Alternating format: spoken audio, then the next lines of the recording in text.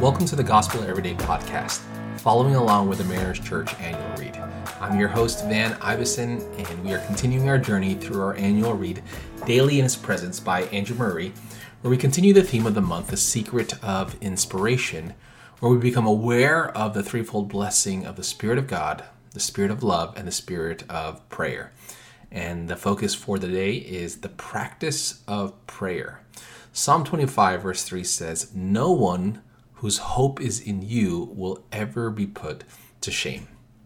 Well, let's face it, sometimes we just don't know what to do with prayer. And because sometimes we don't know what to do with it, we oftentimes repeat certain phrases. There's one phrase that I hear very often, not only in my prayers, but in group prayers, and that's the word just, right? We pray prayers and we use the word just. We say, "Father God, I just want to thank you," or "Heavenly Father, I just ask for," or "Lord, if you would just," and the word just is repeated constantly over and over and again. And quite honestly, it's just enough to drive you crazy. And then there's those people who, they don't know how to do prayer or what to do with prayer. And so they tend to do what I call prayer lecturers, where you go before them and ask for a prayer request, maybe for yourself or for someone else. And rather than praying, it's a kind of prayer that's really doing more of lecturing and gossiping than actually lifting up before the Lord. And then there's another way, little phrases and kind of colloquialisms that we might hear when we pray in circles that gets often repeated. Comedian John Crist has this bit where he says, "I'm still not sure what to do when we pray for our food. Sometimes people pray, 'Lord, bless the food and the hands that have prepared it.'" And he says, I often wondered why it's just the hands. Why not the whole body? But see, that's a question that we're not allowed to ask, he says.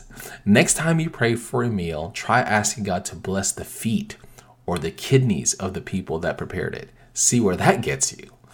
Well, sometimes we just don't know what to do with prayer. Now, thankfully, we don't have to remain in the dark because Jesus told us what to do with prayer and how to pray.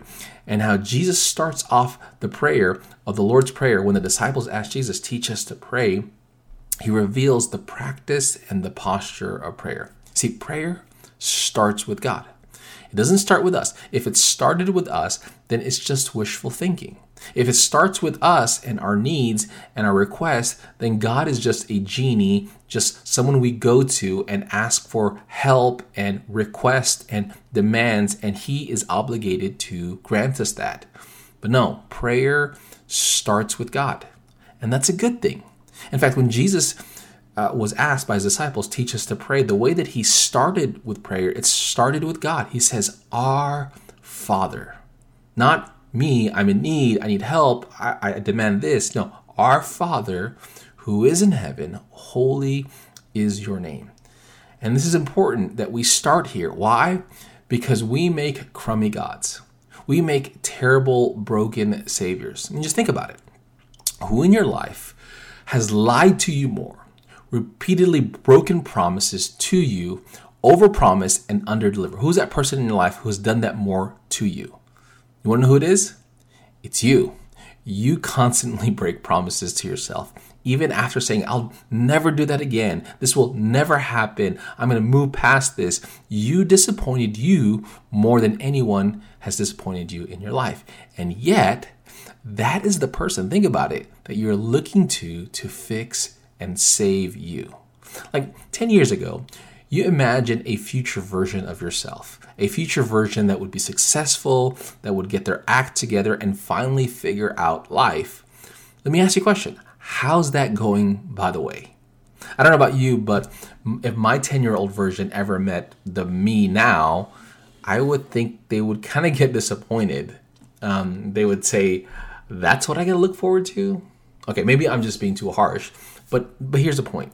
We cannot look to ourselves to fix us. So when we pray, we don't start with us, we look to God. See, prayer isn't about us. It's about God, God's goodness, God's mission, and we are invited into the very life of God. See, when we begin with worship by saying our Father, when we orient our minds on who God is and away from us, and we have a proper orientation towards God, then true prayers can exist. And so, yes, it doesn't mean that we don't pray for our needs. In fact, Jesus says, give us today our daily bread, be our provider. But he also constantly in that prayer looks towards beyond ourselves and to God and his mission. In fact, one of the parts of his prayer, he prays, your kingdom come, your will be done on earth as it is in heaven.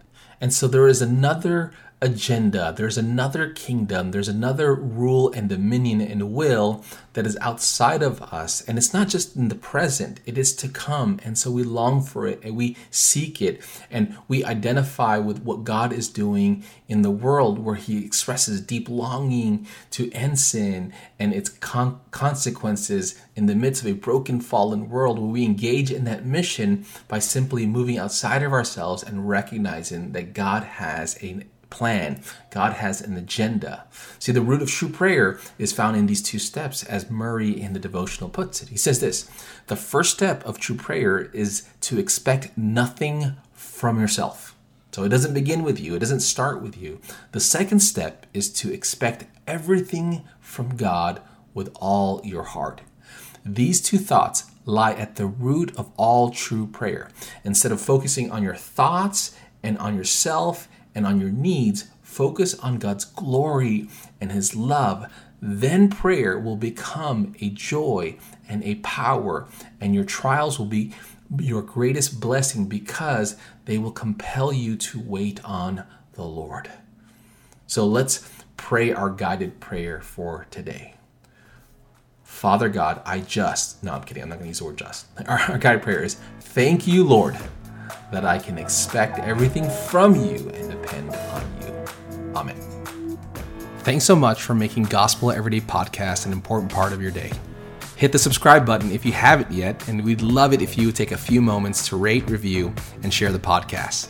Tune in tomorrow for brand new content. If you'd like more information about Mariners Church, download the Mariners app at your favorite app store or visit marinerschurch.org.